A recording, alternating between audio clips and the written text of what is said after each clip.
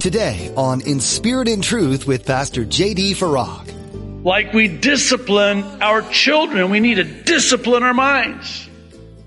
When that thought comes and we're tormented by it, anxious because of it, fearful of it, and we're going back and forth with it, we need to bring our minds into submission and discipline our minds. Faith is the antithesis of fear. You're listening to In Spirit and Truth, the radio ministry of Pastor J.D. Farag of Calvary Chapel, Kaneohe. In light of COVID-19, Pastor J.D. is sharing some special messages. In today's message, Pastor J.D. will explain that when you worry, you are letting Satan torment you with anxious and fearful thoughts. Instead of letting Satan put wrong thoughts in your mind, you need to go to the Bible to counter those wrong thoughts with truth from the Bible. Now, be sure to stay with us after today's message to hear how you can get your own copy of today's broadcast. Subscribe to the In Spirit and Truth podcast or download the In Spirit and Truth iPhone or Android mobile app. But for now, here's Pastor J.D. in the book of Philippians chapter 4 as he continues his message, Don't Worry. I would have loved to have been a fly on a camel to hear this exchange, but as David is there, he hears only one time this uncircumcised Philistine blaspheme the name of his God, and that's not okay. All he had to do was hear it one time. Hear his brothers and the army of Israel, and worse yet, the king of Israel, Saul, had been hearing it for 40 days and 40 nights. And David hears it one time. And he says, this is not okay. Let me go fight him. And so they take him to Saul, and Saul's trying to talk him out of it. And he says to Saul, Saul, with all due respect, my king, and David, I'm sure, was very respectful, said, listen, God in the past has delivered a bear into my hands and a lion into my hands, and this uncircumcised Philistine is nothing. It's very interesting. He never calls him Goliath. I think the reason he never calls him Goliath is because Goliath means champion.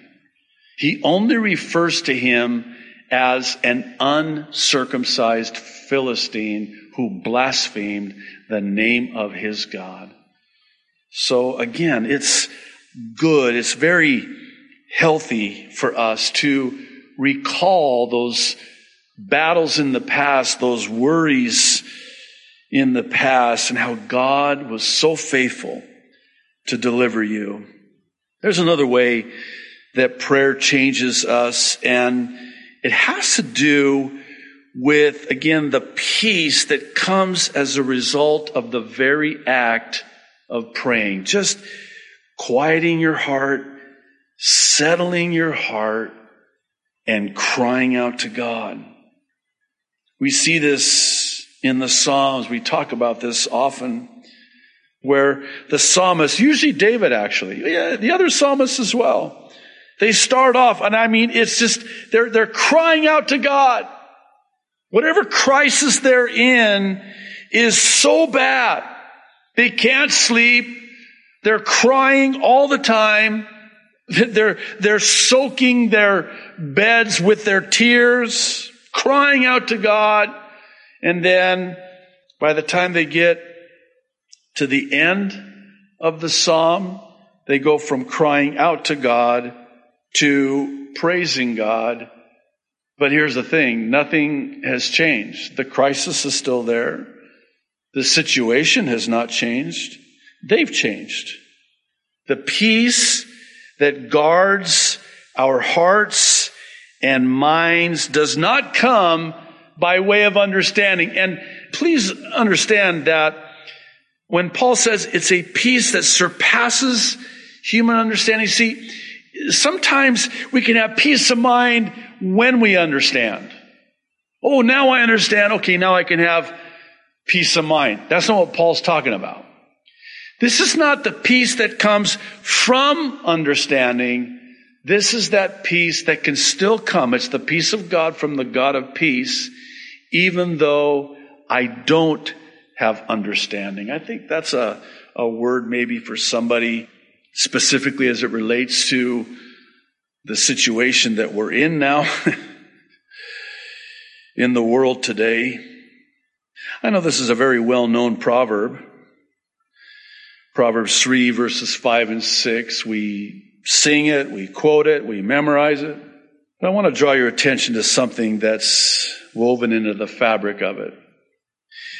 Verse 5 says, trust in the Lord with all your heart and lean not on your own understanding. In all your ways, submit to Him, and He will make your paths straight.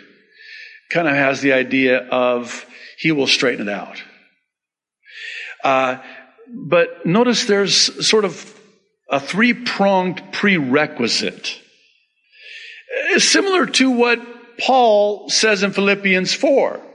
This three-pronged prerequisite. If you will pray about everything, thank God for anything, and worry about no thing, then, once that three-pronged prerequisite has been met, then God will give you this peace, not from understanding, despite the understanding, just surpassing the understanding, and that's the peace that will come. Well, there's a similar template of sorts here. It's a three-pronged prerequisite. First, trust in the Lord.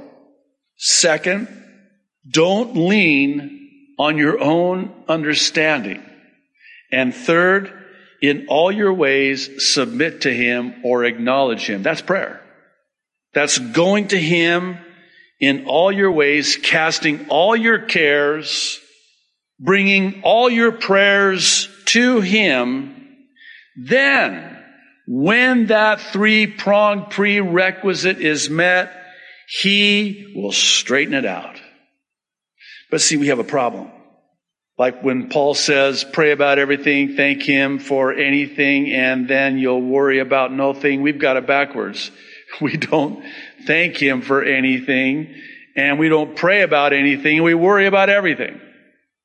And the same thing is true here. Lean not to your own understanding, but in all your ways acknowledge Him. When is it that I go to the Lord, acknowledge the Lord, turn to the Lord, submit to the Lord? Isn't it when I don't understand? I don't know what to do? I think about Jehoshaphat in 2 Chronicles 20. I mean, he just cries out to God, impossible situation. And I mean, in that prayer, he says all the right things. Lord, this is impossible. We don't understand. We don't know what to do, but our eyes are on you. That's all that God needs to hear. I think of it this way. God can't resist it when we come to that place where we throw up our hands, we come to the end of ourselves. We say, Lord, I don't understand. I don't know what to do. This is impossible. I'm turning to you. I'm crying out to you. I'm trusting in you with all of my heart. I don't think the Lord can resist it when we do that. And He rushes in and He straightens it out. The word that Paul uses for anxious or anxiety in the original language of the Greek New Testament is actually two words put together. The first part of the word means torn or separated or divided. And the second part of the word in the original language is the word for mind. In other words, to be anxious or worried is to literally have a divided mind or double-minded, as James says, James chapter 1. Verses 5 through 8. He says, if any of you lacks wisdom, you don't understand. Lord, I need wisdom. I need to know what to do. I'm putting my trust in you. I'm crying out to you. I'm casting all my cares upon you. If any of you lacks wisdom, you should ask God, who gives generously to all without finding fault, and it will be given to you.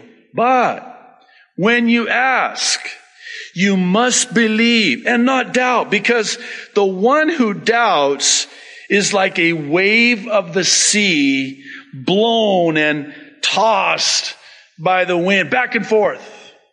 That person should not expect to receive anything from the Lord. Such a person is double-minded and unstable in all they do. It's kind of like this. You're going back and forth. Oh, what am I going to do? What am I going to do? What am I going to do? That's a torn mind, a divided mind, a double mind. If you were to ask me what I thought was one of the main reasons that we as Christians should never worry, it would be that it accomplishes absolutely nothing. I've heard it said this way: 1 minute spent worrying is 1 minute wasted. As one aptly said it, worrying is like a rocking chair.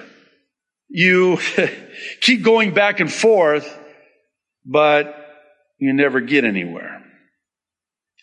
If this weren't bad enough, not only does worrying accomplish nothing, most of what we worry about never actually even happens. There was an interesting study done by a Dr. Joseph Goway, if I'm pronouncing his name correctly, that looked into how many of our imagined calamities never materialize. In it, subjects were asked to write down their worries over an extended period of time and then identify which of their imagined misfortunes did not actually happen. It turns out that 85% of what subjects worried about never happened. 85%. Now, some of you worriers out there, you know who you are. You're saying, okay, what about the other 15%? Okay, I'm glad you asked. Here's what the study found. With the 15% that did happen, 79% of subjects discovered either they could handle the difficulty better than expected, or the difficulty taught them a lesson worth learning. This means that 97% of what you worry over is not much more than a fearful mind punishing you with exaggerations and misperceptions. I would suggest that this spirit of fear is exactly what Satan seeks to do, especially at a time like this, in order to torment us with anxious and fearful thoughts in our mind. Satan cannot read our mind, but he can put thoughts in our mind. And it's when he puts that fearful thought, that anxious thought in our mind, and it's met with supple soil, and we start entertaining it, and it begins to germinate and sprout and grow, it will end in a bitter fruit. But God has not given us a spirit of fear, but of power and of love and of a sound mind. And by the way, the original language carries with it the idea of a disciplined mind. And that kind of changes the complexion of it a little bit, because it suggests that we need to discipline our minds. Like we discipline our children, we need to discipline our minds. When that thought comes and we're tormented by it, anxious because of it, fearful of it, and we're going back and forth with it, we need to bring our minds into submission and discipline our minds. Faith is the antithesis of fear. As one put it, if you don't live with an anchor of faith, you're going to drift in a sea of anxiety. The question becomes one of how. And this is what the Lord has really ministered to me with my own fears, my own struggle with anxiety and worry, is that you have to replace fear with faith. And there's a way to do it, a very practical way to do it, and it's found in Romans 10:17. So then faith comes by hearing, and hearing by the word of God. In other words, if faith comes by hearing the word of God, then the question becomes, wouldn't it stand to reason that fear and worry come by hearing the words of the enemy? So the more I hear the word of God, the more faith I'll have. Conversely, the more I hear the words of the enemy, the more fear I'll have. Faith comes that way. Fear comes this way. It's for this reason that we do err greatly to our own peril when we have undisciplined minds, when we allow any thought into our minds. You know what's ironic? We go to great lengths and we're so careful about what we allow into our bodies. Yet, we could care less what we allow into our minds. I mean, we're so health conscious with our physical health. What about our mental health?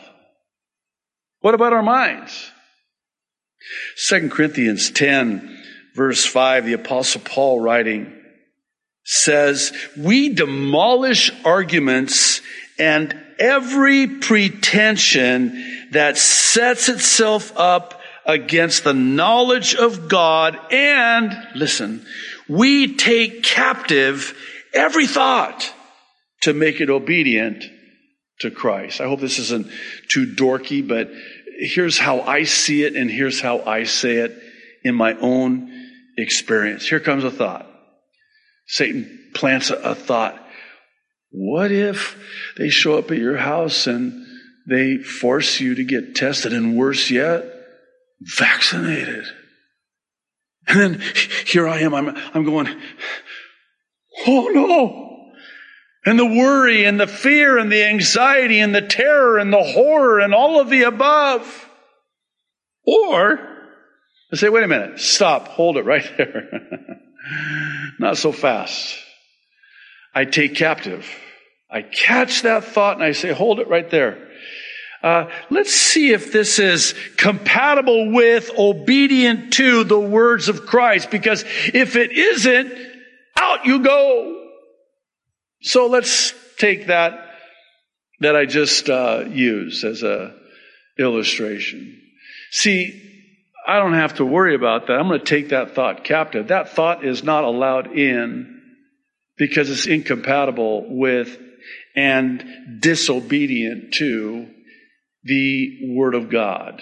Because see, in the Word of God, I know that the church will be raptured before the 7-year tribulation. And this Revelation chapter 13 prophecy about everyone taking the Antichrist, causing everyone, great and small, rich and poor, to take this mark without which they will not be able to buy and sell and live. See, I know that is incompatible with the Word of God. If you're one that is prone to become worried or fearful or given over to anxiety concerning something like that, I want to encourage you. You take that thought captive. That is not of the Lord. God does not give us a spirit of fear. If it's fear, it's not from the Lord. If it's peace, it is from the Lord. If it's faith, it is from the Lord. Romans 12, let me preface it first by saying that we've sort of stayed away from the whole mental, psychological, because we don't want to be lumped in with those who tend to focus on the psychological aspect of our faith. But God is the God of psychology. And we're told to love the Lord with all of our heart, soul, mind. And I think Christians have, again, to their own peril, dismissed the importance of the mind, the brain, the brain health, the mental health. Listen to what Paul says here. Do not conform to the pattern of this world, but be transformed. How? By the renewing of your mind.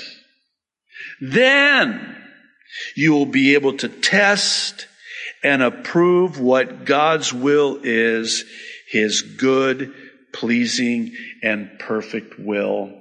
It's not brainwashing, it's washing the brain. There's a cleansing, a purifying, a renewing of the brain, the mind. How? By the Word of God. The Word of God. The water of the Word of God cleanses, purifies, renews. And maybe you have been paralyzed by fear because of this crisis. I want to really encourage you. Faith comes by hearing, and hearing the Word. Maybe turn off the TV. There have been many times, especially recently, where I've just had to turn everything off, shut everything down, and just get into the Word and let the Word get into me and have that transforming, renewing effect on my mind, more importantly, especially at night. It's so healthy. It's so mentally healthy to have that renewing of your mind with the Word of God. You get into the Word and the Word gets into you. Spend time in the Psalms. You need wisdom, get into the Proverbs. Anyway, I just, again, lastly want to encourage you. You do not need to be afraid. You do not need to be worried. You do not need to be anxious. Thanks for joining Pastor JD today on In Spirit and Truth. We know that this time in our nation is uncertain, but one thing remains steadfast. God is in control. We encourage you to spend time during this season in the Word, in prayer, and in the presence of God. As with many churches across our nation, Calvary Chapel Kaneohe is holding services online only. We would still love to worship with you virtually, so please join Pastor JD at inspiritandtruthradio.com. You can subscribe to our YouTube channel as well to be notified when each week's service is made available. Pastor JD will continue to share his Mid-East prophecy updates as well. In these, Pastor JD takes a critical look at the news and events happening around the globe and compares them with prophecies found in the Bible, sharing God's views on what's taking place. You'll find these on YouTube or on our website. Again, that's inspiritandtruthradio.com. We also know how essential prayer is during this time, and we want you to know we're constantly lifting our listeners up to the Lord. Is there anything specific we can be praying for you about? If so, send an email to us at office@calvarychapelkaneohe.com. That's office@calvarychapelkaneohe.com. Would you do the same for us? Please keep Pastor JD and our church staff in your prayers, asking the Lord to guide us as we navigate this new and unexpected time in history. And of course, please keep our nation and our leaders in your prayers too, as well as all those affected by this virus.